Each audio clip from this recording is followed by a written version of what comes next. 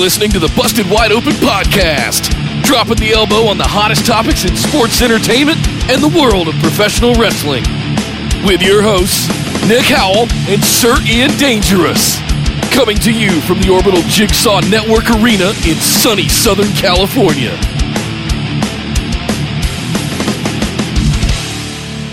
Welcome back to the Busted Wide Open podcast, but if this is your first time joining the show, I'd like to welcome you to episode 137. I'm Nick Howell. And I am Sir Ian Dangerous, and today, Nick, is our Money in the Bank 2019 recap show. Oh, boy. And, that there was a controversial finish to the Money in the Bank match last night, the men's Money in the Bank match last night. To say that, I think might be an understatement. It has been what many have been talking about ever since the show. And it was a pretty packed show in terms of things happening as well. So that's saying something when mostly what we're talking about is the finish to the men's Money in the Bank. Of course, the close of the show. Wait, there wasn't a championship match? We had title changes. Well, we had championship matches. We had lots of them. We had championships changing hands all over this show, swerves and all kinds of stuff. But, man, people are talking about that finish. So let us not waste any more time. We got a big show to talk about and lots of things that happened. But before that, let's do some housekeeping, Nick, and then we can get into it. Yes, in case you guys weren't in the group last night, you want to make sure you're in the Busted Wide Open discussion group over on Facebook. Thanks to everybody for hanging out last night in the live chat and the watch party during the pre-show. Both of those were a lot of fun and couldn't have worked out much better. Really enjoyed that. If you want to get in on it, head over to Facebook.com, look for Busted Wide Open, send us a join request. We will get you right in. You can also follow us over on Twitter at BWO Podcast, YouTube, because we're going live again very, very soon, like within the next week or so, very soon. Yeah. I figured it all out, guys. I figured it out. We're going live. YouTube.com/C/Busted Wide Open. Be sure to hit that notification bell so that you're alerted anytime we schedule new live shows. You'll want to be doing that, I promise.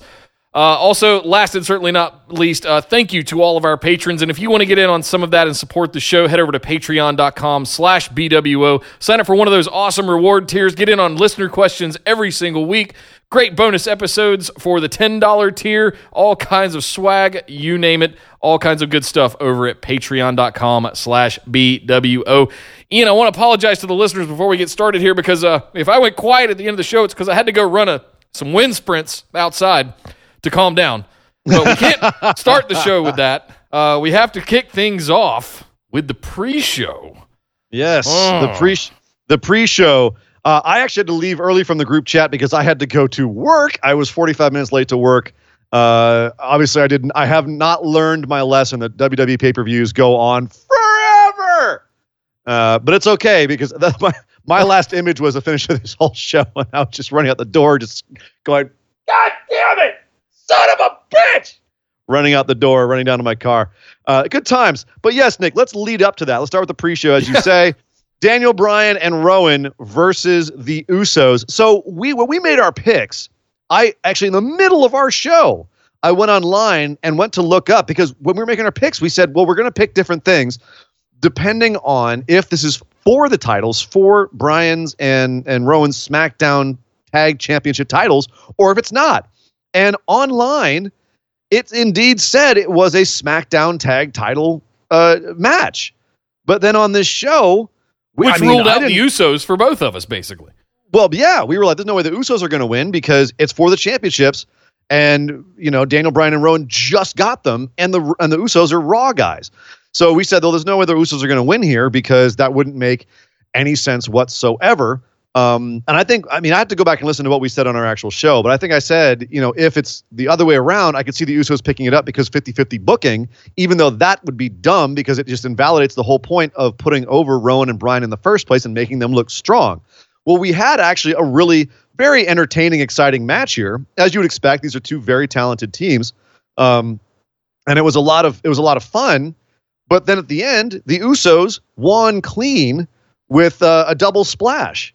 And we were both sitting there going, wait, what? Are the Usos now the SmackDown Tag Champions? No, it was a non-title match all of a sudden. I even remember asking in the chat, wait, what? That wasn't for the titles? What was the point? What was the point was to give the Usos their heat back, but then what was the point of the whole thing? Right. Why take it off of them in the first place? I mean, I understand it was okay. It was a good match. It got the crowd hyped. The good guys went over. Fine. But there wasn't any other match we could have had here that would have got the crowd hyped and not just kind of muddled the whole picture with Daniel Bryan and Rowan as champions and the Usos. Like, this was bizarre to me. This was bizarre thinking. I'm not quite sure. Obviously, other than the argument for 50-50 booking, to have no one look that much better than anybody else.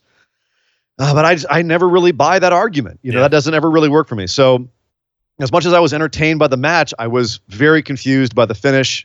We both picked, Bryan and Rowan to retain their titles. So I guess technically we were right. They did retain, but they lost this match. And I'm curious where they go from here. They showed Daniel Bryan in a clip on WWE.com meditating in a parking garage later, staring at his titles and wondering if he's a failure. I even said Usos first on the preview show last week, if you remember that. And I was like, nah, it's not possible. Daniel and Rowan are retaining it because there's no way in hell they're going to take the SmackDown Live tag titles to Monday Night Raw. If they do some sort of storyline where Daniel Bryan gets even more vicious because he lost once, great, cool. I could see that, but I don't trust them to tell that story. Hopefully that's the case here. That's what they're trying to do. But otherwise, this was a pre-show match. It was what it did. It served its purpose. It hyped the crowd. The good guys went over. Boom. One other quick note: Rowan shirt watch. Rowan shirt watch. It wasn't like folk metal this time. No, he went pretty mainstream this time. It was a Slipknot shirt. So they have a new album out, by the way. There. They have a new album. They are the new NXT theme song is a Slipknot song, which we are not your kind. Yeah, I like the previous NXT theme song a little bit better. That's just me. It's been going for like 5 years, though. No problem with Slipknot whatsoever. Just that's not their best song. No. The one that they wrote for NXT. And it's weird seeing everyone and all the NXT wrestlers, good and bad, in the ring going, "We're not your kind." And I don't even know. What does that even mean? What does that even mean? We're not your kind. What? Well, in the context of Slipknot, it makes sense. We understand that. Does it? Well, does it? Yeah, because they wear masks and they're weird. But that still doesn't make any sense. Oh, no, it doesn't. You're right. No, it doesn't. The pulse of the maggots makes more sense than that. Sure. Anyway. Sure. I put my fingers into my eyes. I'd have taken that. Anyway. So moving on to the main show. The main show opened with the women's Money in the Bank. We actually saw Naomi come out at the end of the Naomi B, right? Naomi B came out at the end of the pre-show, dressed up in a bee costume. It actually was based on Bumblebee from DC Comics, which is, I think, supposedly, according to history, the first black female superhero. So that was her inspiration for that outfit. It actually looked really good on her. I thought it looked really cool, better than some of her normal outfits. It looked really awesome, actually. And she did a good job with it. There wasn't really much else to the pre-show except for a really nice yelling match between Sonya Deville and Zelina Vega. Zelina Vega, thank you. That was very feisty and spirited, and I liked it. And it lent a lot more energy to the panel of Coach and Otunga and Doink Ambrose, aka Sam Roberts. So it was that was a nice little one. But yeah, we went straight into the women's Money in the Bank match. And way to kick it off, Jesus, dude! And it was, I gotta say, this was probably the best women's ladder match I've ever seen. Yeah, it started out a little bit slow. I got a little concerned at the beginning before they really shifted it into gear. The second half of the match was brilliant. It was so. I think if I were to nitpick, it did feel a little bit choreographed. I mean, you'd have to expect that. This is going to be choreographed with that many people, but it's just, the men's did not feel as choreographed. It felt a little bit smoother. I think that's just maybe experience. I don't know what it is. This definitely felt like you could see them looking around for who's got the next spot, and some of the spots themselves, like Nikki Cross was doing the airplane spin with the ladder around her neck, and some people sold it like death.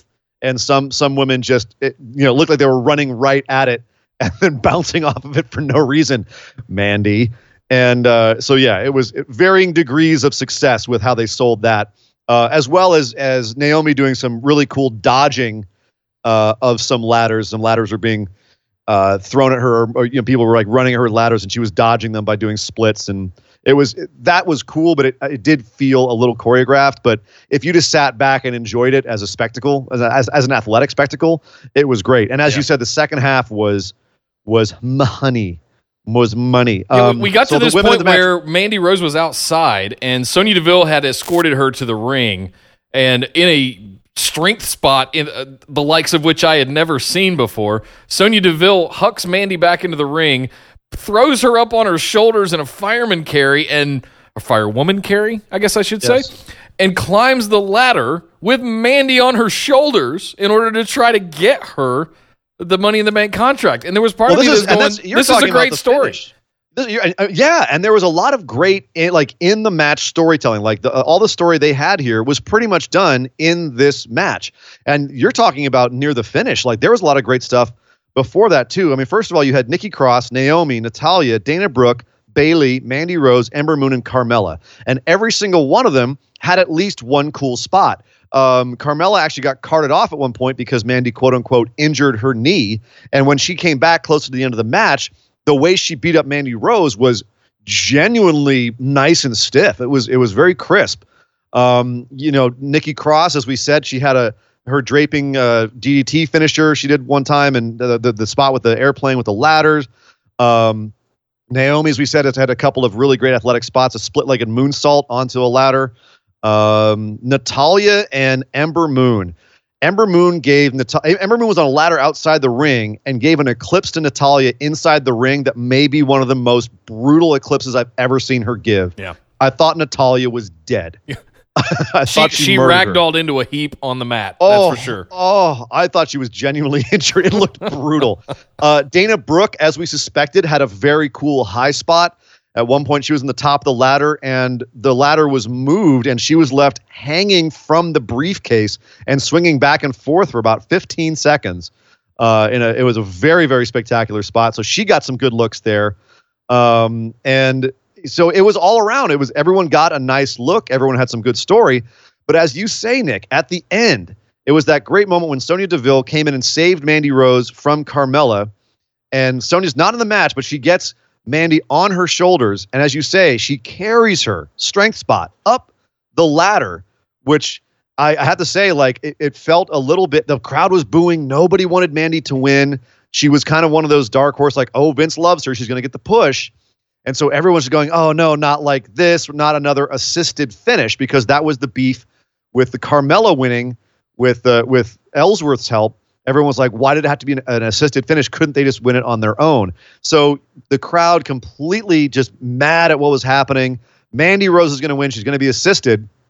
And the camera gets in tight. We get to the top. She's about to grab it. And Bayley, out of nowhere, runs in, tears up to the top of the ladder, and gets right up in Mandy's face, stares at her cold, dead-eyed for 2 seconds, knocks her off the ladder, grabs the briefcase, and Bayley wins Women's Money in the Bank. Yay. Great moment. That crowd popped hard. Great moment. Well done finish to the match.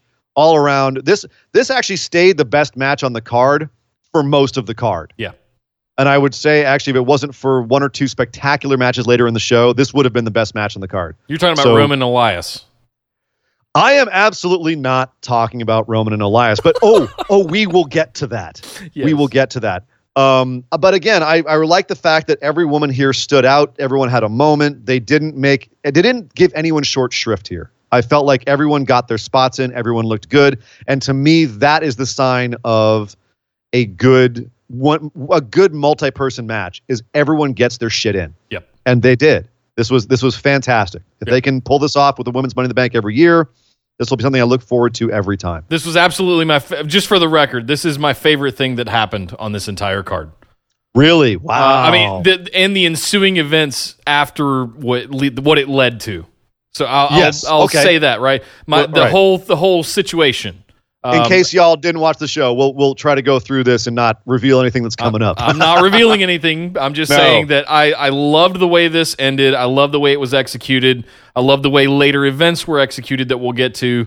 But yeah, really well done putting this match together, guys. Of course you liked how this ended because you did indeed pick Bayley. Of course. And you took an early lead on the pick'ems in this show, sir. You had me sweating for most of the show.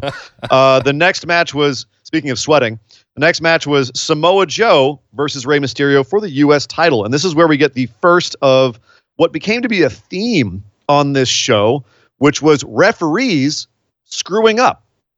And this match, Joe got busted open. Looked like he broke his nose fairly early.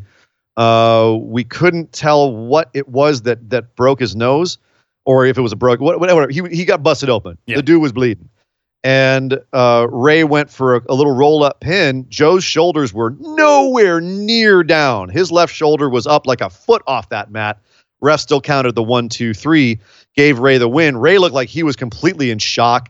Joe is the master of looking shocked when he loses. It's particularly effective when his blood's streaming from his nose and forehead. Right. And it's also great because then Dominic came down to celebrate with his dad, and Joe proceeded to just murder everyone in his fury. Well, so here's the strange thing. We are not sure, and no one really knows. It's a rumor that because Joe got busted open, they cut this match early, and that the ref being out of position and not counting Joe's shoulders down was intentional. Yeah. And we don't. There's been a little bit of zoom ins and fancy, edits and everything where you can see what looks like Ray saying, "Let's go home." And I'm wondering if that was meaning just let's end the match now because he might have communicated to Ray that he broke his nose. So let's just go home. Let's get it done. That will never stop Joe. Joe has had like a flap of skin hanging down over one eye, and he's continued a match. He's not stopping because his nose gets tweaked. That's definitely going to be a call from up on high. I could see someone in the back cutting the match early because they don't want to have a bloodbath out there. But at the same time, I don't think Joe was busted open that badly, for one thing. Unless I'm not really sure. No one's really sure what happened at the end of this match, whether that was intentional. I think if this was either way, whether or not it was intentional, they have to go with this angle of Joe not really being pinned here and underline that and keep him strong. He definitely looked strong after the match because he destroyed Ray after this match. And I think this would be good for the feud going forward if that's part of this, is Joe feels like he was illegitimately stripped of this title. Yeah. And he's mad. So I have to say I'm half curious where they go with this, and I'm also still kind of like, this is not the feud I wanted, but at the same time, I think they could make some good stuff out. They could make some lemonade out of these lemons. Absolutely. You know what I mean? No, it's going to be good. I want to see Dominic get more involved. This was a little bit of a tease. Joe taunting him. Yeah, I kind of do. Really? So I think it's another Wendy kind of angle, where Joe's messing with somebody's family. Yeah. Allegedly. At least Wendy was only there once or twice and then went away, and it was just Joe being creepy. Like, But neither of us picked this. We both thought Joe was retaining here because it made more sense, but, plans change or perhaps noses get broken. We don't know. But Rey Mysterio is your new U.S. title holder. Finally. The next match we had was Shane McMahon versus The Miz in a steel cage. Unfortunately, it was, of course, again, the chicken wire cage. Right. Or the storm fencing, and not old Blue. Big Blue. I miss you, Blue. Come back, Blue. All is forgiven. How did you feel about this? Because there was, at the beginning of it, it felt pretty hot, and then we got things like a lazy splash from Miz, and that was not a lazy splash. That was like a -5-star frog splash. That was the worst. Tamina does a better splash than the one that Miz gave, and I've seen Miz give some good splashes. Yeah. That was not it. So that was later in the match. What went wrong here? Because I liked Shane just instantly trying to get just weasel his way out of the cage at all costs, just throwing everything away and just trying to get out of the cage to win the match, not actually facing off with Miz in the steel cage match. But there were a few spots where these guys, I think I even sent you a text or said it in the chat, it looks like Shane is trying to get colored because they're taking these spots where they're sliding down the cage, trying to get cut or something like that. I don't know Well, I don't know whether I like this match or not. I don't know whether I like these guys continuing to feud, and I want to like it, but I'm having trouble enjoying the continuation of this story. Well, I know I've said this before on the show. I don't like cage matches where one of the characters is a coward who's trying to escape, because then it doesn't become about two guys locked in a cage to settle their differences and there's no escape. It becomes about one guy just wants to escape. Right. And it's the steel cage just becomes an obstacle to that escape and not a way of enhancing the violence or brutality of the story. Even though that's a secondary aspect to it. And we definitely saw the cage being used in brutal ways here, but most of the time it was, the first thing we thought was, when's Shane going to try to escape? And that happened over and over. It started off with Shane trying to escape. He had a couple of very near escapes, which were nice and heart-stopping, and he ended up bringing in a chair on one of them. But Miz got most of the offense here, and he beat Shane from pillar to post. He superplexed him off the top of the cage, which was kind of, everyone expected a big spot. That was the big spot.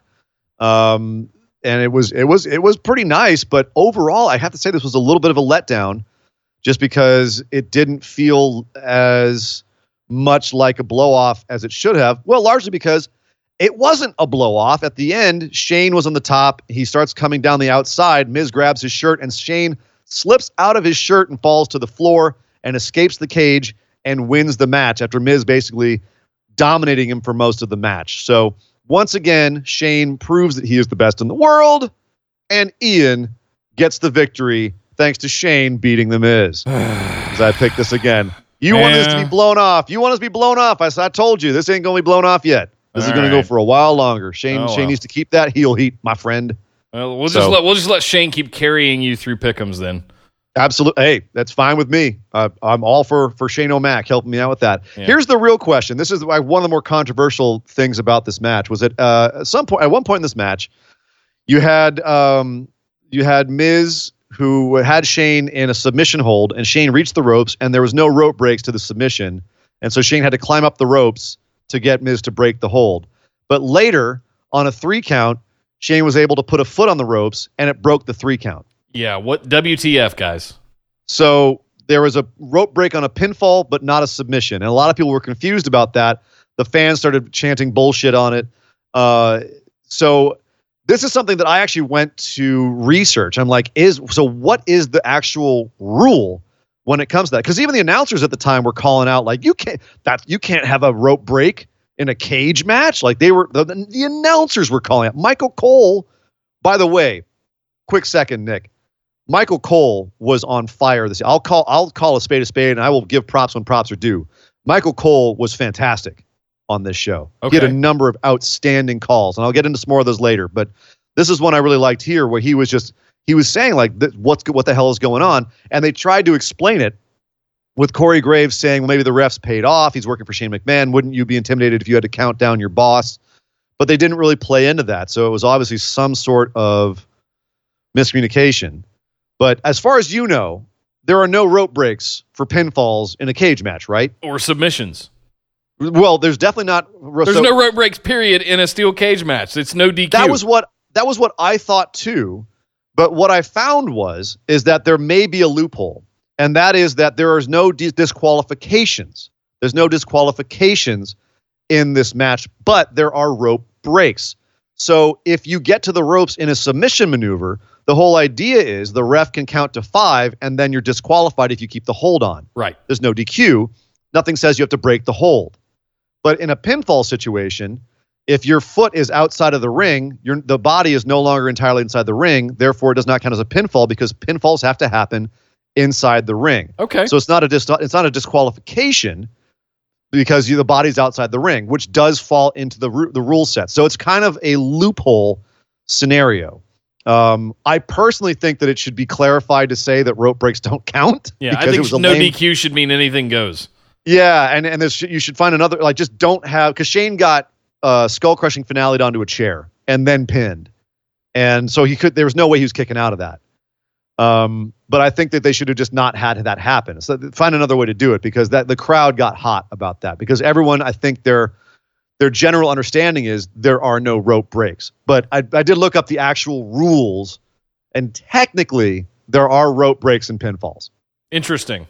Yeah. I would have always thought that it was just anything goes, and the only rule is that the first person to put 2 feet on the ground, whether they go through the door or over the top of the cage, wins the match. Period. End of statement. Hard stop. That's the only rule. I like there being other rules in there because there are just too many iterations of the hardcore match where there are no rules and no holds barred, right? There used to be, right. There used to be all kinds of different stipulations within those, and it just became, now you do whatever you want every time. No, I like when there's a couple of little stipulations, and if you have that kind of insider knowledge, you can pick and choose. Oh, that rule does technically apply in this kind of match. A wrestling nerd. Yes, well, in this kind of match, you are allowed to have rope breaks. So say the history books. Alrighty then.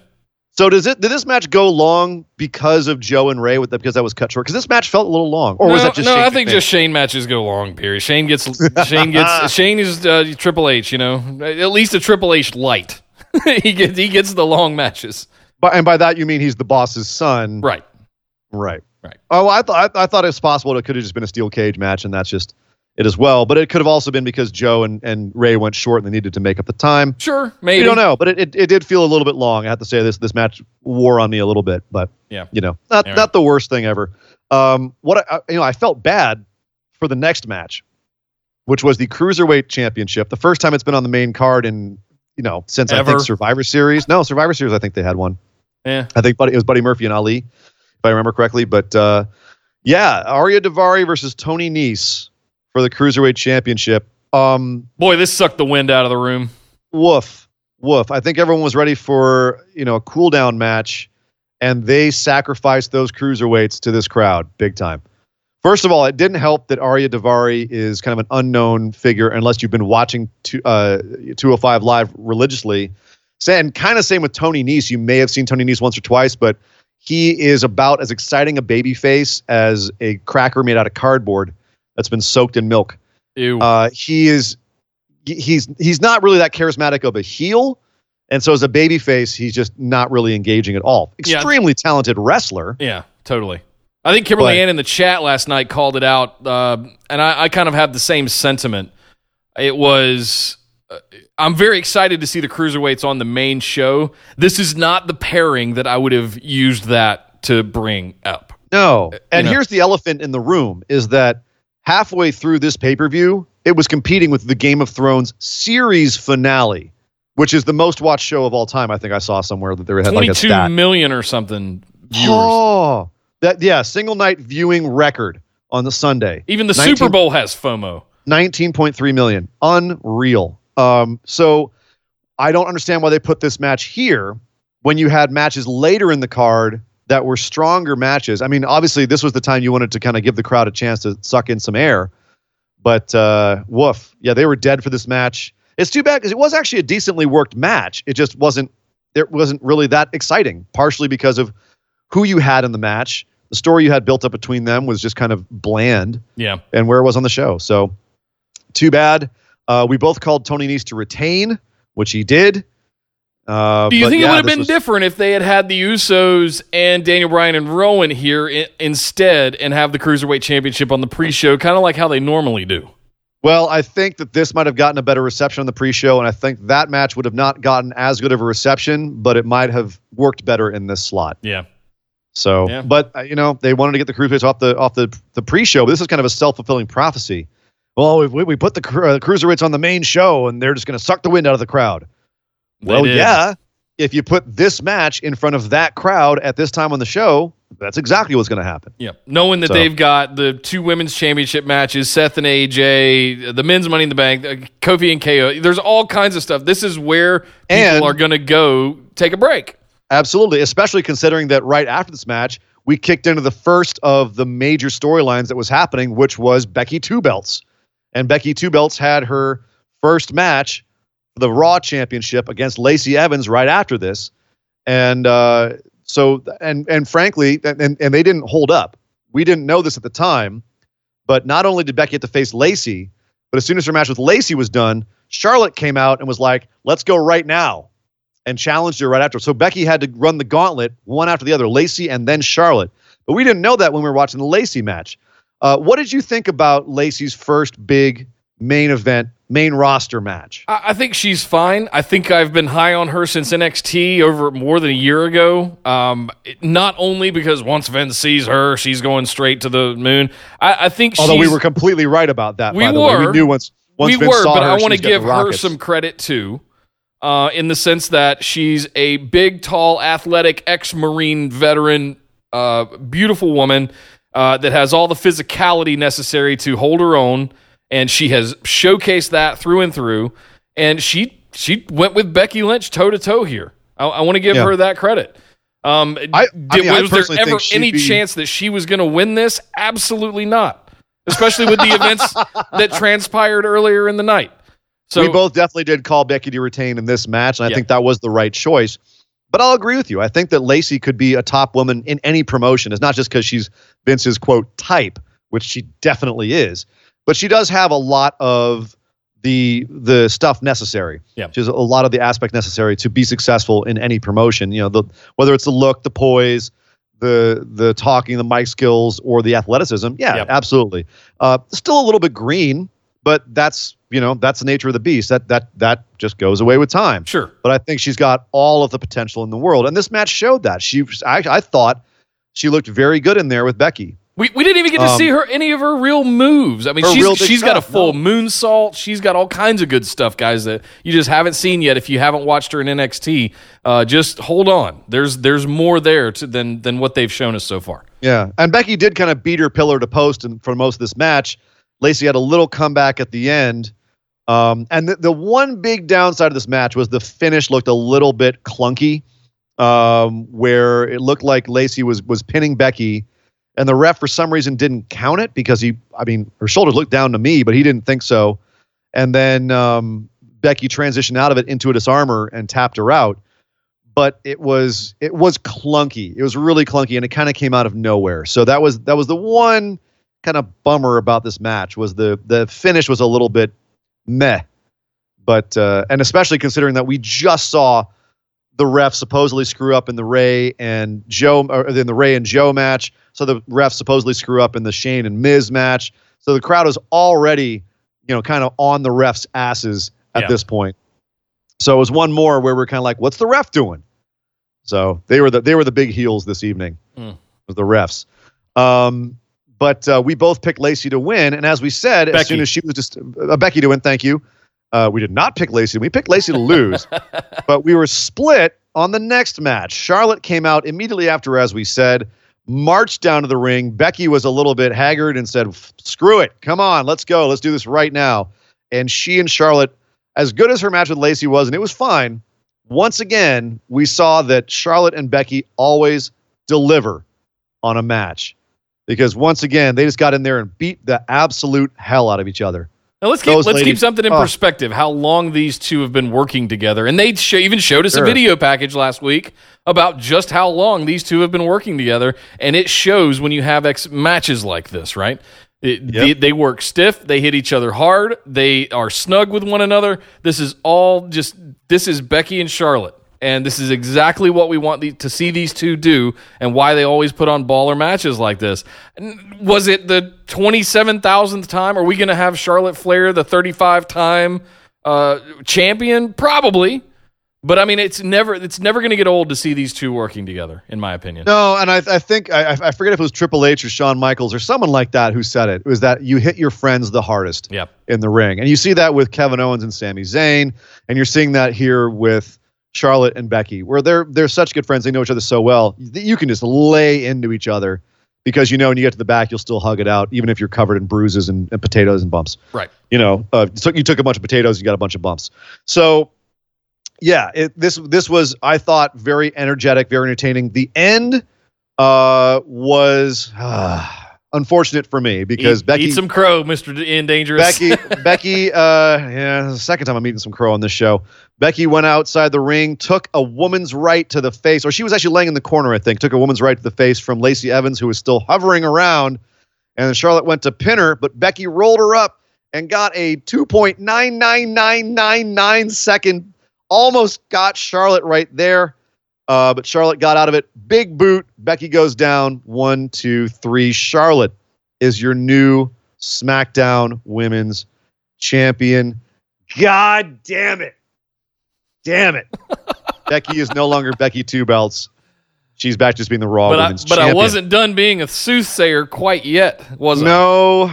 No, you were not. You and one of our listeners, both you guys, man, you called this pretty much down the line because, as we mentioned earlier, we had a new women's Money in the Bank holder, Miss Money in the Bank, if you will, and little old Bayley, bam.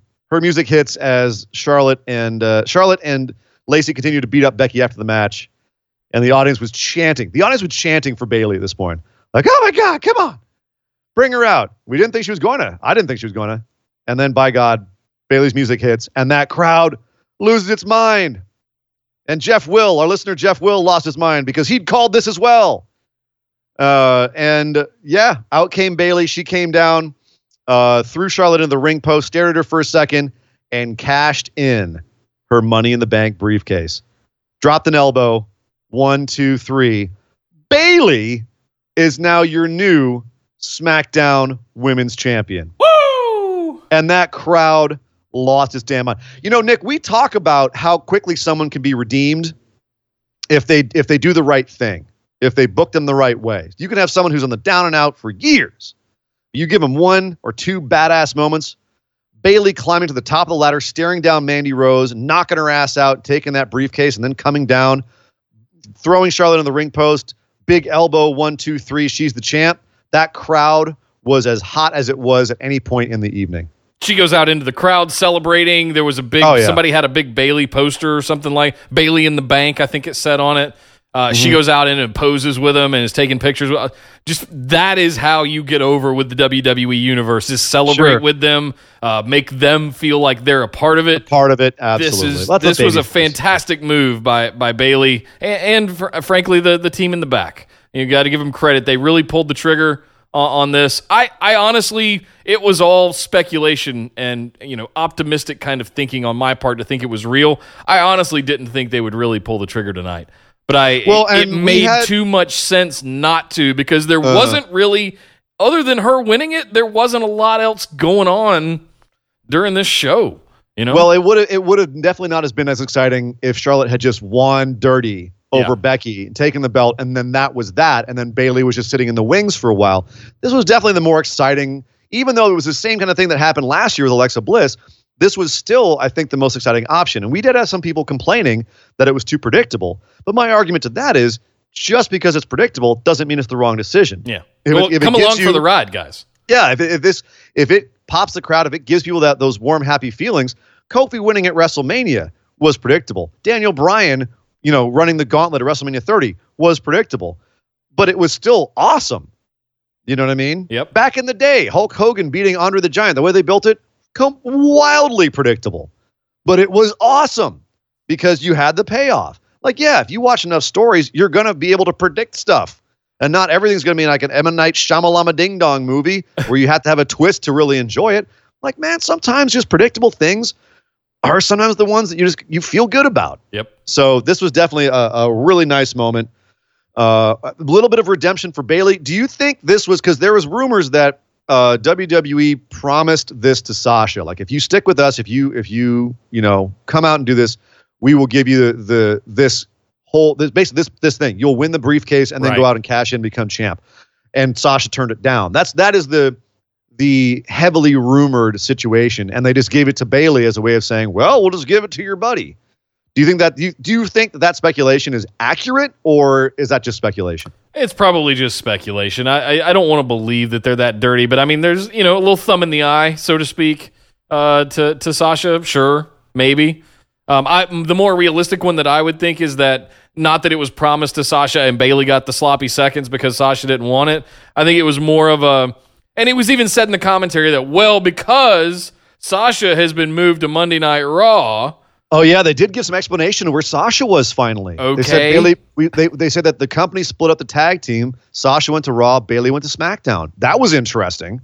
But I think this was a little bit of a kind of a virtual thumb in the eye, so to speak, or whatever at Sasha. Sure. Perhaps a tweak, but the fact they're still mentioning Sasha as active and giving explanations for what's going on with them, I thought says something about Sasha's status. So that was something that was interesting to note. Something a little bit less interesting was what happened next. Right as we were about to start Game of Thrones, we had Roman Reigns coming to the ring, and as he's walking down the halls in the back, who should come sneaking up behind him? But good old Elias cracks him across the back with a guitar and leaves him laying in the back, comes out, grabs an electric guitar, and sits in the ring and does his whole Elias thing, insulting the crowd, etc., etc. As he gets up to leave, he goes back up the ring ramp, poses, and who should come out to beat him up at Roman Reigns? Runs him down to the ring, ooh-ah, spear, 1, 2, 3, squash on Elias. What did you think about this whole sequence of events, Nick? I know that you were at the time were not the biggest fan of what they're doing with Roman Reigns again. What did you think about all this? No, it was exactly what I was upset about before. And frankly, I want to call out Elias for not treating that beautiful classic Stratocaster very well. It got thrown down onto the ground. That is not how you treat a Strat, my friend. You need to do better. But this is like Michael Cole. Right. Corey Graves. Go ahead. This is the epitome of squeezing Roman in before half the viewership leaves to go watch the series finale of Game of Thrones. Would it have been better? Would it have been better if they had a full match, though? Was it better that they just had like a quick little? Really? You don't think like a little entertaining Elias segment and then a quick squash? Haha, that was fun. Okay, moving on. That was better than the alternative? No, because on the later, meanwhile, behind the scenes, what we had was a WWE.com exclusive of Roman Reigns going, well, Elias, he had this one chance to get in the ring with, a real champion, a real superstar, and, it would have shined a lot of light on him, but no, he had to do it. This had to do it dirty. Oh, come on. Just, I'm over it. See, I actually did not see that, so that does add a different twist to this, but here's my perspective on it. Like, yes, they snuck it in before Game of Thrones, but they also just put Roman in the middle of the card with a squash match. And the whole show was not built around him. It was actually overall a pretty quick segment, about 10 minutes total. So there is an aspect of that I'm like, okay, I don't mind him being, again, we can talk about the WWE metaphorically being kind of like a circus where you have like the elephants, you have the trapeze artists, right? And I don't mind them being the clown car in the middle of the show. Like if Roman's there, like, I know they're still pushing him to the moon. I know they're still doing a lot of segments on him on the weekly shows. Considering the rest of this pay-per-view, this was not the worst thing that could have happened. Yeah. That's all I'm saying. Yeah. But we did both pick Roman to win because duh. Because Roman. Because duh. And you are still, at this point, beating me in the pick'ems. And this is when I started to sweat really hard. I started to sweat really hard at this point. Well, at this point, half the viewership left and went to watch the Game of Thrones finale, but it's interesting that they put this next match here because I think it might have kept some people around. I know it did. I think that was the point. Yeah, I agree. They had to get Roman in before everybody bailed. And for those that stuck around, or as an incentive to stick around, let's have the Universal Championship match with arguably one of the most anticipated matchups in a long time. I think we've all wanted to see AJ and Seth really go at each other. And I think if they, from what I saw, a smattering of what I think we're in store for between these two over the course of the next few months, this is going to be they're going to put on several match of the year contenders, these two, if they let them go. I wonder if this will continue because this was so. The thing about this that I thought was interesting was some people were hesitant to get excited about this because AJ has had a number of, quote, dream matches come up over the last year, and they've fallen a little bit flat. He ended up having a good match or two with Shinsuke Nakamura, but overall, I'd say their program was kind of went over like a hit to the balls. And I think the Samoa Joe program as well was a little bit rocky, even though it had some good moments. Overall, it was a little rocky. So this was a program that people were looking at and saying, well, is AJ coasting? Is he just not what he once was? Is he still able to go out there and put on a banger of a match? And the answer is absolutely goddamn yes. This match was fantastic. And from a technical standpoint, it was the best match on the show, I think, hands down. Easily. And yet, it was maybe a third of what these, or less of what these guys could do if you really let the leash off of them. So from a WWE standpoint, they let him go pretty hard. There was a poisoned superplex at one point that I jumped out of my seat for. There was a couple of really big moves that were just absolutely outstanding, and some great sequences. From a technical standpoint, this was great, but it definitely was not as out there as these two guys can go. They definitely left some in the tank in case this continues. And frankly, after this match, I think there's a lot of people who would like to see this continue. Me. Even though, like, at some point, you would imagine they would have to turn AJ heel. And he stayed a face even until the end when Seth beat him clean. You know, they had Seth kick out of the Styles Clash, but he almost ate a phenomenal forearm. They kept that protected, though. Seth countered that forearm into a Revolution knee and then super kicked him and got the stomp for the 1, 2, 3. There was a couple of beautiful reversals, by the way. That the Styles Clash that he ate was a reversal. I don't know how he even got that reversal, but I don't remember either. It was like Rollins went for a stomp and Styles somehow reversed that. He caught the foot and turned it into a Styles Clash. It was nuts. Wow. So just tons of great reversals. But AJ ate the pin 1, 2, 3, and after the match came back in to shake Seth's hand. Seth Sasha Banks. Seth hesitates, and AJ just kind of looks at him and goes, "Do you know how hard this is for me?" And Seth finally shakes his hand, and they go their separate ways. And Seth poses. Great sportsmanship, and they didn't even hint at AJ turning heel or if this might even continue. So we don't know. We don't know if this feud is going to continue or if they have some other plans for Seth going forward, which they might, given how this whole thing ended. Well, the only time we've ever seen AJ in a role like that was the whole beat up John Cena thing with the Good Brothers, where we all and then thought, he was a legit heel though. Oh yeah. So I want to see that again. Honestly, I maybe not now, but a year from now, I want to. We never got the full delivery of that. We never got the viciousness to a 10 or 11. I want to see that out of AJ Styles. Yeah.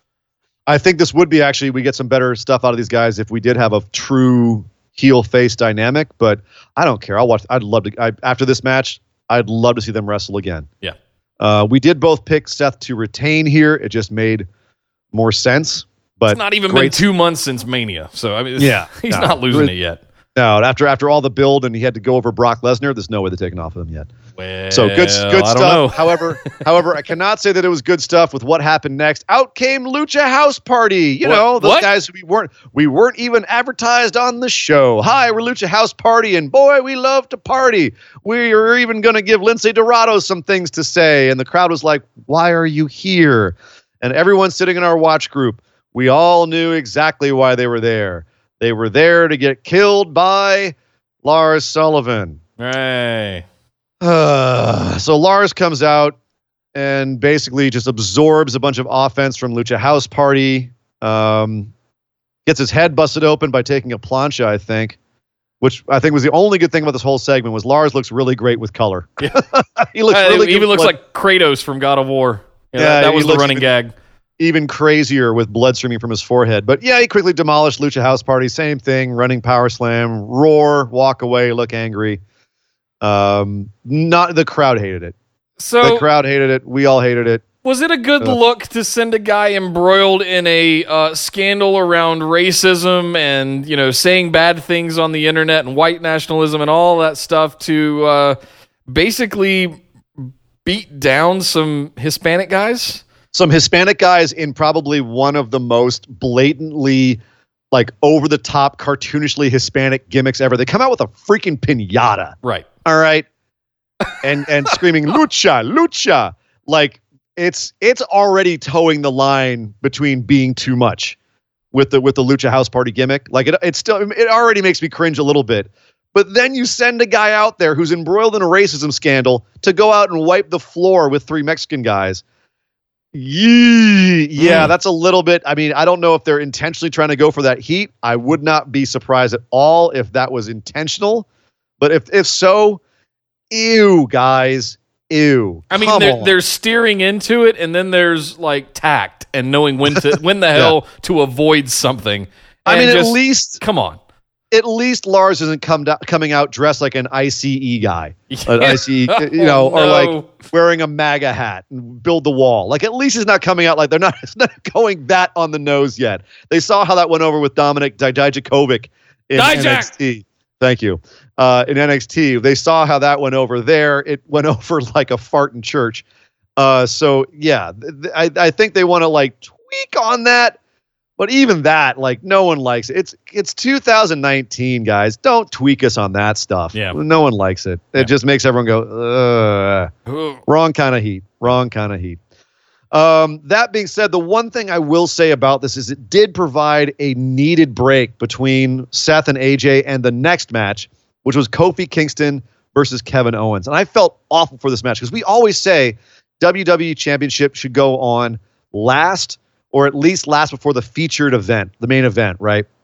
Well, here it was in that position, and that crowd was kind of dead for it. Yeah. I don't know if they were burned out from Seth and AJ, which got them hyped. I don't know if they were still pissed off at the Lars Sullivan segment. I don't know if it was just everyone was watching Game of Thrones on their phones while this was going on, but they were definitely, it took them a while to get into Kofi and Kevin Owens, and it's too bad because it was a really good match. Yeah, it was. Yes, it was really good. And it just kept getting better and better. I mean, they got the crowd back into it by the end, thank God. I just hope no one in the back was looking at this going, oh, they're not into Kofi.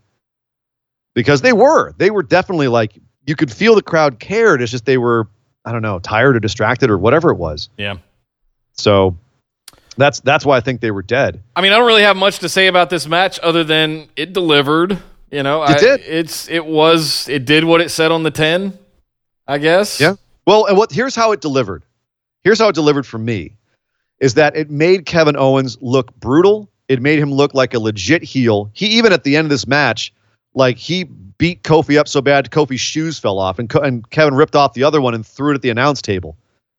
Which, by the way, if y'all don't know, Kofi actually does a bit on Up, Up, Down, Down, all about his kicks, all about his shoes. So the man is very protective of his shoes. Yeah. So if y'all know, in kayfabe or out, you don't mess with Kofi's kicks. Yeah. I just asked Zach Gibson. Just Jesus, terrible. You don't mess with Kofi's kicks, and Kevin found that out because as soon as he ripped off those shoes, he ate a Trouble in Paradise. Down he goes, 1, 2, 3. Kofi wins completely clean. Looked vicious and like a champ a couple times in this match. Kofi needed a statement win to show that he was a champ who could win against a real threat, and I think Kevin felt more like a threat than Daniel Bryan did. And you know how Absolutely. I know that, Nick? You know how I know that? Because I picked Kevin Owens? Because you picked Kevin Owens. But you might need to redo your math because you wrote both on our note here. So we might not actually finish the way that you think we did. Well, then I get a point. That's true. Let me I'll have to do the math again here real quick. All right. I'll do it real quick while you talk about this match, but on the next match. But this is the thing is that Kofi needed this. Kofi needed a statement win over a legitimate opponent to look like and without his New Day guys at the side of the ring, we were thinking that Big E might come out and interfere and turn heel. We thought like all kinds of things might happen. No, this was a straight up match and Kofi won, and that just cements. Now we can truly say Kofi got a reign. Yeah. With the championship. Absolutely. This absolutely legitimizes him. It shows they support him in the back. So this was great. I loved this. I love this match. I love the choices here.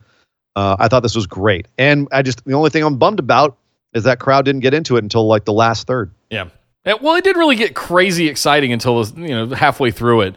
But what I'll say is that behind the veneer of this whole hope angle of getting Kofi to Mania and having an opportunity at the championship, and regardless of the fact of he did actually win it, right? I think there was something in all of us that thought, he's probably not going to hang on to it that long. Even the Raw after Mania, we came out and we were like, he seems a little weak. He's just the third member of the New Day. Uh-huh. And then he started having these moments week to week as we build, and then the Kevin Owens turn happened after becoming an honorary member of the New Day, and we were like, oh, we've got a legitimate beef here. And the build for this has been really good.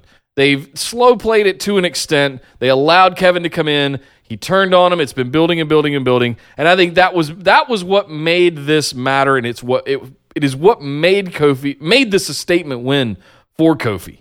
Yeah. Otherwise, it would have just been another match. Well, we call out when WWE does storylines that are not well done or not well told, and we don't really like them. This is one I'm happy to say I like what they're doing with all of this. Me too. I think they're doing a great job with Kofi, with Kevin, with this whole thing. So I'll call it when it's good. This is good. Yeah, very good. Last but certainly not least, as we round out the show, we have the men's Money in the Bank ladder match. So as we go into this, Nick, as we go into this, I want to say something here real quick. Okay. I went back, I just did the math, and I was correct. I wrote both accidentally, but yes, no, the math is correct. At this point, thanks to Kofi Kingston, I came back from being down, and we are now tied. Going into Money in the Bank. The men's Money in the Bank match, which was Ricochet, Baron Corbin, Drew McIntyre, Sami Zayn, Finn Balor, Andrade Cien Almas, Andrade, and Randy Orton. You mean Randall Kennedy Orton? Randall Kennedy, Kenneth, Knickerbocker Schmidt Orton.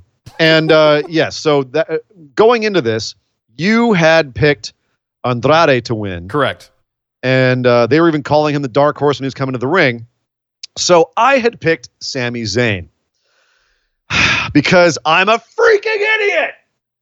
And I worked myself a couple times on this show.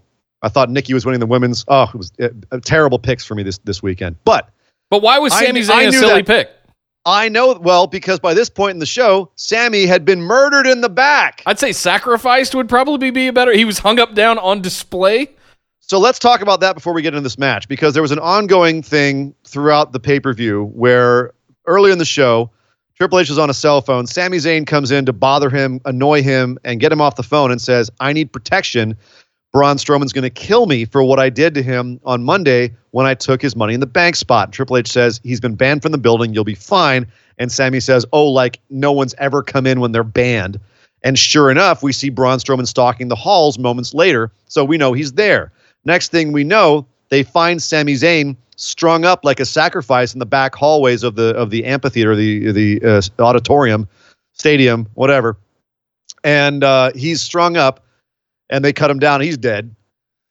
Bye, Sami. And bye. So you no longer Money in the Bank. Triple H ends up finding Braun Strowman and saying, "Look, I understand why you did it. I don't like that you did it. So as your boss, I'm not going to ban you from the building. I'm not going to have you arrested. I'm just going to ask you nicely to be professional and leave." And Braun says, I didn't do anything. I didn't do anything to Sami, which is an interesting twist. But then he also said, whatever, man, and left. So we were left thinking, well, is he still hanging around? Is he going to come out? Is Sami okay? Is he going to come out? There's a open slot now in the men's Money in the Bank match. Who will it be? Was it Braun that beat up Sami, or was it someone else? Someone who has a predilection for doing things a little bit on the spooky side, the creepy side. Someone who might sacrifice somebody in such a way. Mercy the Buzzard. Mercy the Buzzard. Ramblin' Rabbit. Someone like, I don't know, Bray Wyatt, who's been teasing coming back. So a lot of us in the, at least over in our group, we're starting to think, well, maybe this is going to be how they introduce Bray Wyatt, is we have this 8th slot in Money in the Bank just open, and we'll have a surprise entrant at the end. Well, we didn't find out who it was until the very end of the Money in the Bank match. So let's go talk about that. Yes. This was a fantastic match, as we thought it was going to be. It was a freaking spot fest. You had big guys destroying little guys and little guys destroying themselves. Basically in this match. You saw Randy put like 4 guys through the announce tables. Even Baron Corbin got in. Like he had a huge choke slam on Ali at one point. Yeah, that was awesome. It was like the greatest move Baron Corbin has ever done. That choke slam was through the ceiling. Like Kane and Undertaker were in the back standing up and applauding when they saw that choke slam.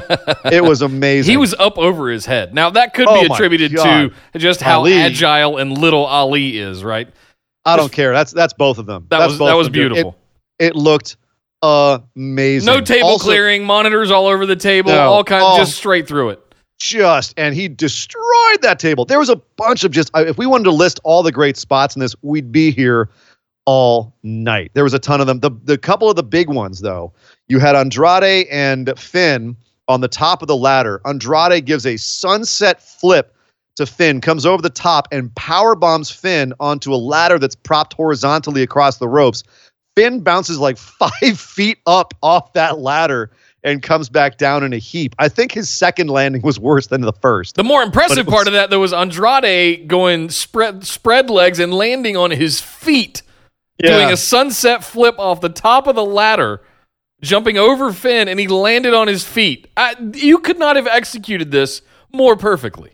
Yeah, you know what I was shocked by is we didn't see more stuff like that out of Ricochet. I would say Ricochet was actually surprisingly the quietest guy in terms of spots in this whole match. You had McIntyre giving like 6-foot-high claymores on the outside of the ring to Baron Corbin once Corbin and McIntyre turned on each other, which we knew they were going to. Corbin gave Ricochet like a deep 6 on the outside that looked just horrifying as well. You had I'm trying to think what some of the other big spots were that were insane. None of them matter. Let's just talk about it. Oh, McIntyre getting RKO'd off the top of the ladder was awesome. Yeah, that was beautiful. Yeah, so there was so here we go. It was a great match, lots of big spots. We knew it was going to be like that. We were all very excited. At the very end of the whole thing, Randy Orton's climbing the ladder. It looks like he's going to win when out of nowhere, Ali jumps onto his back from the top of the ropes and pulls him out over the top rope. Ali is alone in the ring. It's Ali's to get. He starts climbing up.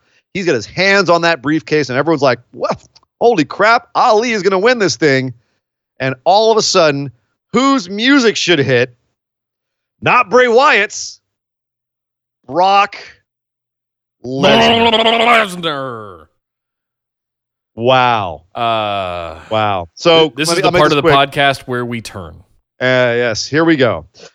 Ali freezes. Brock comes down, dumps him off the ladder, sets the ladder back up, climbs to the top, grabs the briefcase, Sasha Banks, and Brock Lesnar is your Money in the Bank winner. And we go home with Brock on the top of the ladder laughing and telling everyone from the audience, that's right, I'm back. That is how things end. Brock Lesnar, not the up and coming, the new talent in the WWE, is the guy who would never have gotten a title shot if he had just come back on his own in storyline, is your Money in the Bank champ. Nick, would you like to take the first go at the opinion on this? Let me crack my knuckles here and get ready. Do a little stretch. So dramatic. What the hell? So I think you said something very important right there, and I want to highlight that and throw a big old exclamation point on it. The last guy in the world, much like you made the argument for Braun Strowman last year, even more so, 10 orders of magnitude more so, someone that does not need this briefcase to gain prominence or have a storyline for a title match, much less a title match, is Brock Lesnar. But that's the one person you put it on, or you grant this opportunity to, is Brock Lesnar. Now, I want to back out a second and just kind of say something as a neutral. I've always liked the idea of managers and dirtbag heels running around with the Money in the Bank briefcase, because you never know when they're going to show up. That's kind of the whole point, is the surprise effect of it. And when Brock's music hits, everybody goes nuts. Sure. For whatever reason, right? It's very polarizing, but everybody loses their shit, me included. So when I heard his music hit last night, I didn't think he was actually going to get it. Right. I thought he was there to distract, disrupt, be a beast, but somehow, some way, an Andrade or an Ali or somebody or a Ricochet would sneak in, steal the briefcase while he was busy beating the shit out of, I don't know, Baron Corbin. Right. Oh, it's like Finn Balor or something. So the fact that he basically did nothing, he didn't even F5 anybody. He literally just knocked Ali out, set a ladder up, climbed to the top, and got the briefcase and sat up there and laughed at us. That was the big, excuse me, please cover your... He looked really uncomfortable on top of that ladder, by the way. Excuse me, please cover your children's ears. That was the biggest fuck you to the WWE universe I think I've ever seen. That's saying something. And I know, I mean, it's screw job levels of FU, but that was just, I do what I want. What about you it guys? As an FU? Hang on what just about a second. As an FU? Hang on just a second.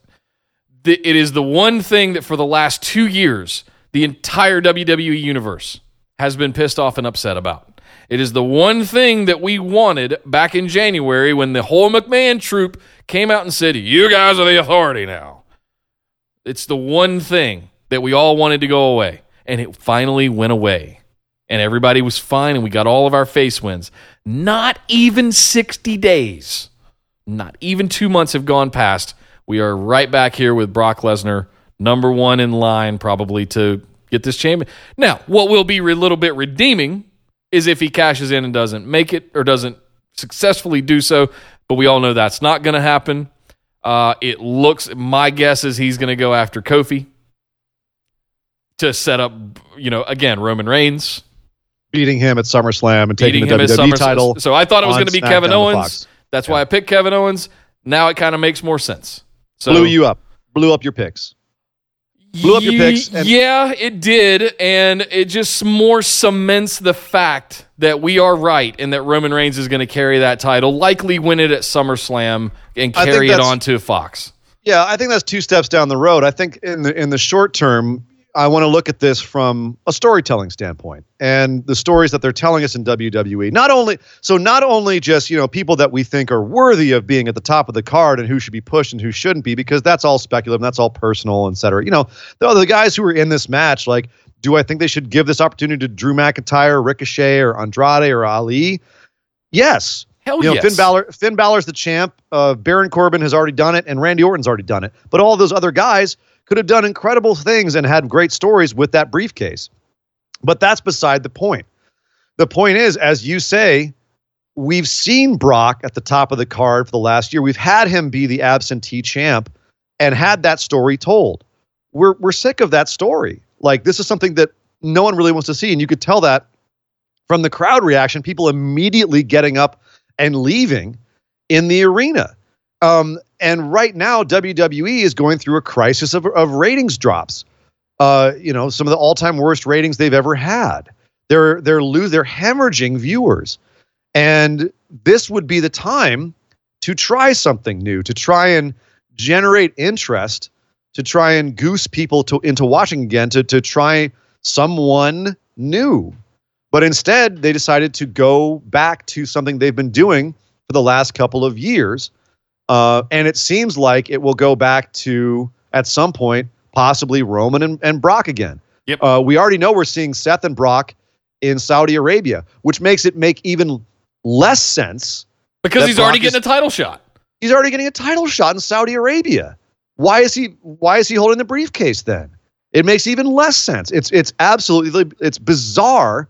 And apparently this was a choice that was made, shockingly, right before this match happened.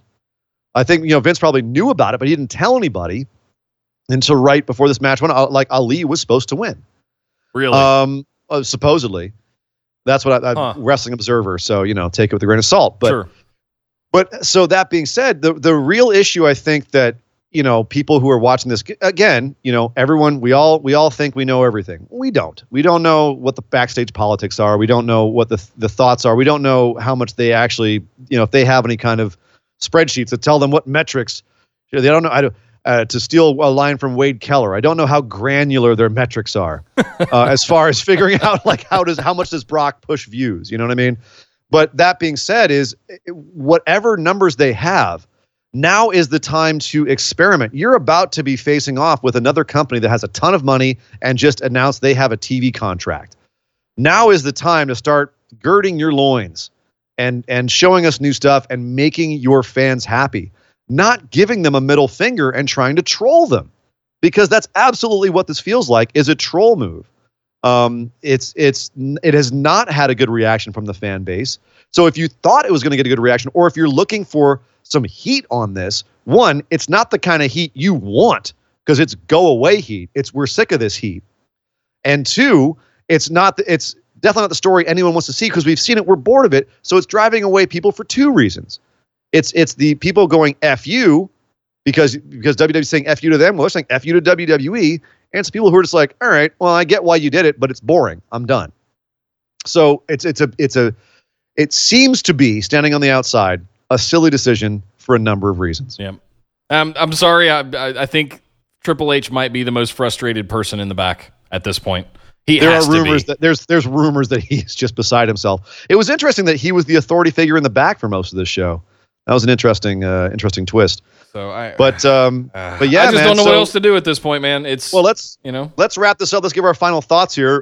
For one thing, thanks to Kofi Kingston, I did come back to tie you. We tied on our pick'ems this week, so there is no definitive winner. But my undefeated streak continues. You still have not beaten me, Mr. Howell, since last year WrestleMania. Well, you don't get to add any swag to the or any flair to the Nia Shrine either. No Nia Shrine this time, but I promise our listeners I'll do better next time. I'm sorry, guys. Onwards to Backlash. But no Jackson Riker for me either. or wait, Stomping Grounds. I don't know what it is anymore.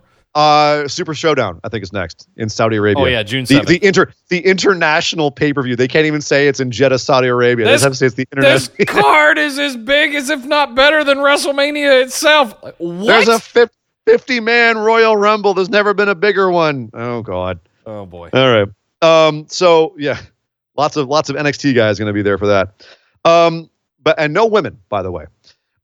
So where do we think that they're all going with this now? I guess is my next thing. So Brock they're calling him. I kid you not. You'd think it would be a home run to call him the Beast in the Bank. They're calling it the Money in the Beast. Ew.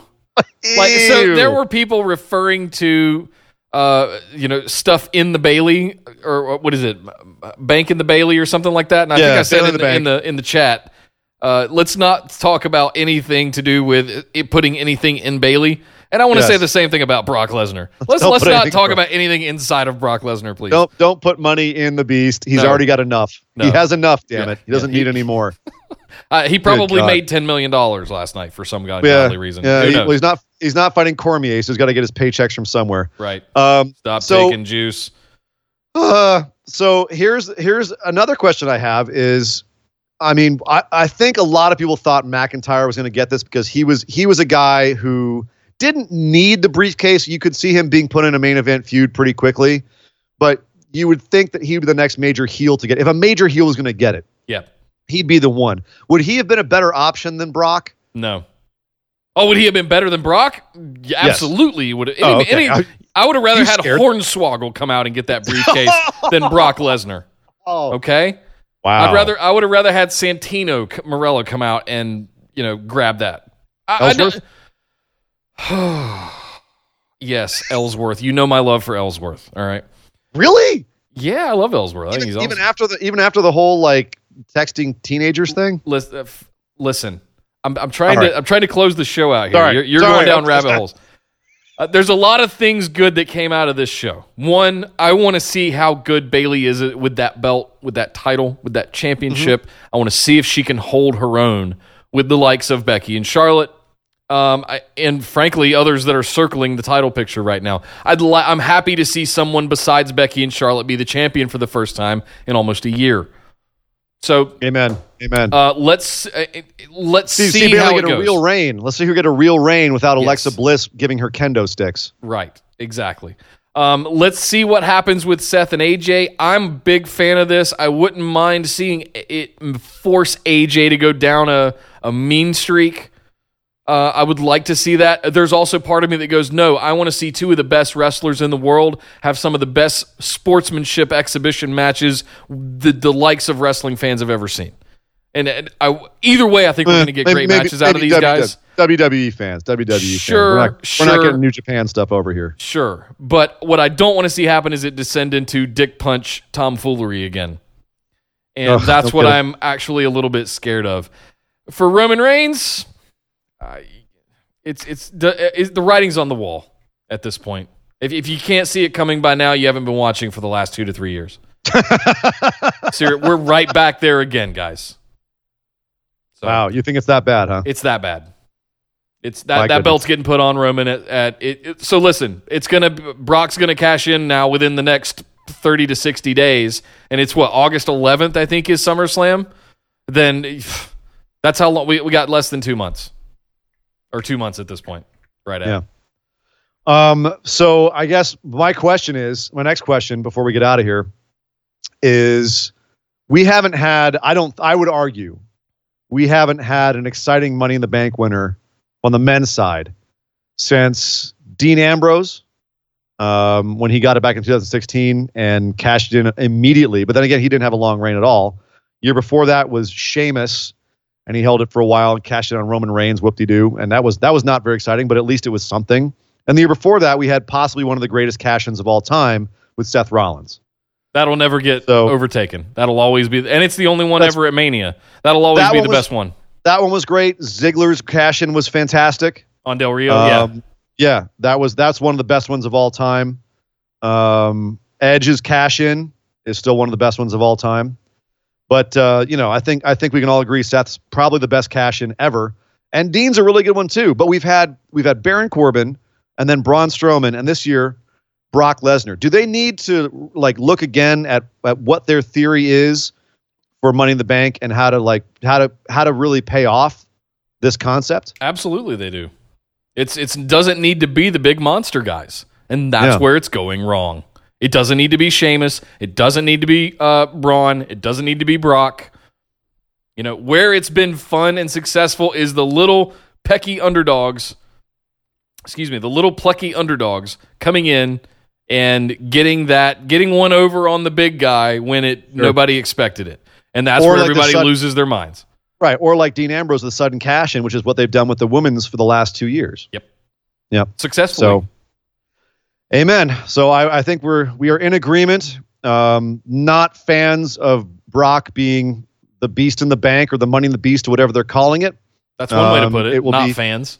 It will be interesting to see where they go from here, because they certainly have, I think, it is a turning point, I think, in WWE's history, where do they continue to war with the fans and potentially drive away large numbers of their fan base, people who want to watch wrestling but are just not happy with the product that they're getting, and are starting to find more and more alternatives, whether that's Ring of Honor, which is having a bit of a tough patch right now, or Impact, which I would argue is having a big comeback and is putting out some pretty good stuff, or New Japan, which takes a little bit of getting used to and getting into, but is a really rewarding product when you do, or even the smaller, more indie stuff, or whether it's even just NXT.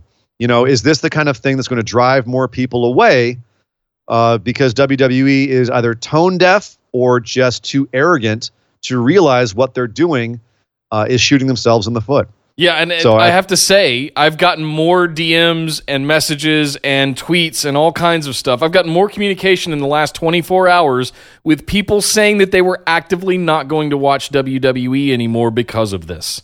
And they had just had enough. Yeah, and it's crazy because there was a lot to like on this show.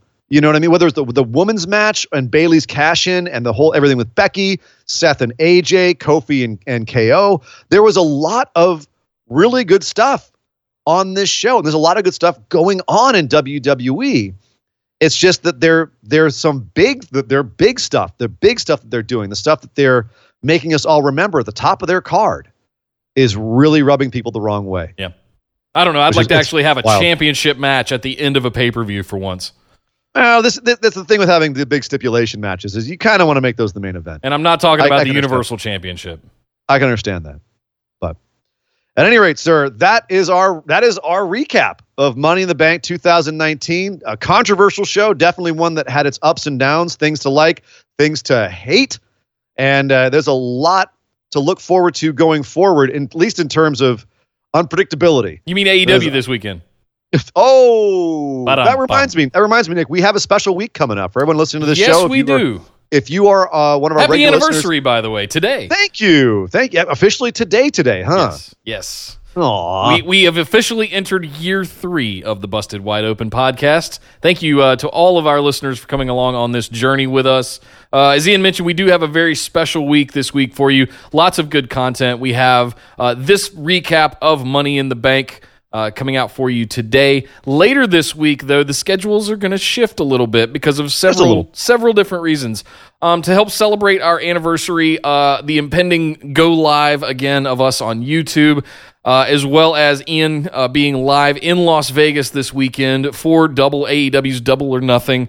We had decided on Thursday, due to some travel things that were going on, we found the first special surprise for you for year 3, and I'm not going to spoil it here. You'll just have to wait till Thursday. So look forward to that. It's something we hope to do much, much more of in the new year going forward. Our regular show this week will be on Friday, so we are getting that in a little bit, but it will be coming to you from Las Vegas with Sir Ian Dangerous in Vegas. Las Vegas, Nevada. Yeah. Hey. Viva Las Vegas. Yes, I'll be recording live from the Mandalay Bay in Las Vegas. Las Vegas, Nevada. I'll be coming to you, and we will be doing that show on Friday. Special episode, special bonus, special amazing, cool episode coming on Thursday. I cannot wait. I can't wait for that Thursday episode, Nick. I'm so excited for everyone to hear that. So good stuff all around. Everyone, thank you for joining us today. We look forward to giving you another show soon. And thanks to everyone in our watch party on Sunday. It was a pleasure hanging with you all. It was a lot of fun, and I loved all of them. There were some really funny lines we had going back and forth there. Oh, yeah. It was good stuff. I can't wait to do that again for other pay-per-views in the future. Jeff Will just wanted to let you know we tried to call your people, but it went straight to voicemail. So unfortunately, we weren't able to get you in on the episode today to be the co-host, since you did predict the Bayley win. Unfortunate. We were looking forward to having you on maybe some other time. But guys, if you want to get in on a lot of that action, you've got to head over to Facebook and join the Busted Wide Open discussion group. It is the hub of our operation. I promise you will not be disappointed. I think we had another 20-some people show up over the course of the last week. So everybody's excited that lots of new people are joining it. Don't miss out on that. We do lots of fun stuff exclusively in that group. Speaking of exclusives, if you want to support this show and get in on some bonus episodes, access to Ask Listener questions, show notes, all kinds of fun stuff behind the scenes, head over to patreon.com/BWO. Sign up for one of those awesome reward tiers there. The rewards are all listed in the perks. You guys can see them there. Follow us on Twitter over at BWO Podcast, as well as YouTube at youtube.com/C/BustedWideOpen. We are not the rap song, I promise. Even though it's a decent song, we're looking for our logo. Be sure you hit that notification bell as well, because I worked out all the kinks. As I said at the top of the show, we're going live again, probably in the next week or two. So be ready for that. You don't want to miss it. But I'm Nick Howell. You can find me on Twitter at DataCenterDude. And I am Sir Ian Dangerous. You can find me on Twitter at Sir Ian Dangerous. But by God! Would somebody stop the damn match? This show is part of the Orbital Jigsaw Network. For more episodes, subscribe to us on iTunes, Google Play, or Stitcher Radio. For details and show notes from each episode, check us out, orbitaljigsaw.com.